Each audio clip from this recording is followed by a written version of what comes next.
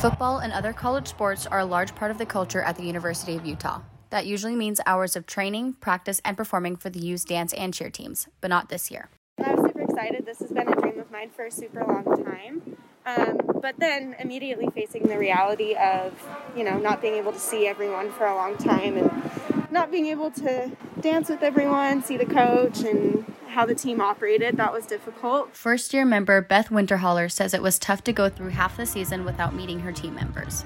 Being on both the dance and cheer team takes dedication, as they spend many hours a week practicing and performing for all university athletic events from football to women's gymnastics.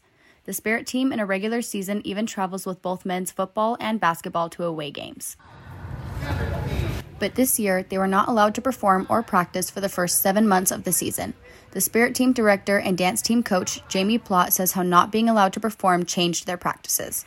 Us not having a performance down the road did change the energy of practice. It was more about being together and working on our overall craft rather than honing in to make one dance perfect. Before we knew we had a performance, it was let's just get better, let's keep our bodies healthy, let's move around. When the team won back the luxury of getting to practice together again, the Pac-12 Conference still did not allow Spirit teams to perform at any of their athletic events. The Spirit team was lucky enough to get to perform for the first time at the recent spring football game.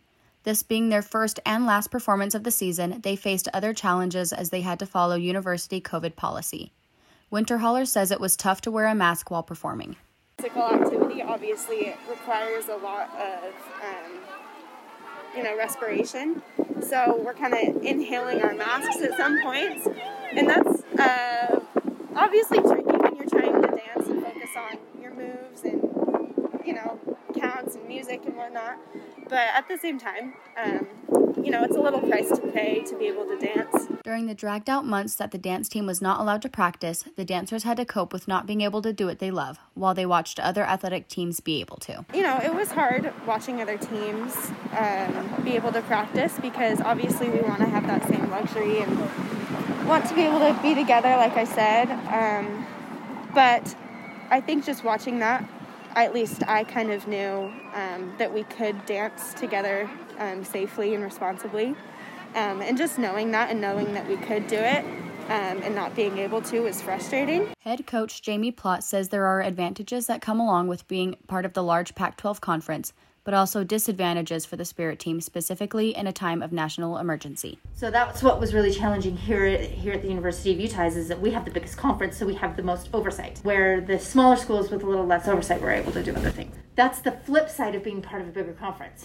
When we're not in a pandemic, the flip side of being a part of the bigger conferences is we might get the Rose Bowl, and we might get to go here. We get to go to California all the time. We get to go to all of these schools and play not just, Fresno State. We get to go to the Coliseum, and we get to go to the Rose Bowl, and we get to go to Oregon.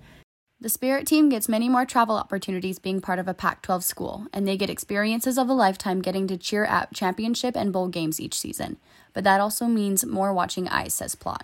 We saw the opposites. We saw the harder side of being part of a big conference, where in a typical year we would see the better side. I think it was hard for all of us to watch that.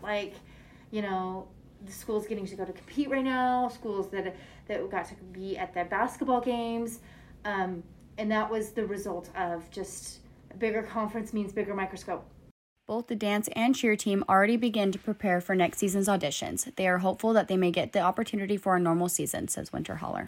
I hope that, next year I can try out and make the team and hopefully get more of a feeling of what it's actually like. And maybe just get a little bit closer to the girls, just to have more time and spend more time with them.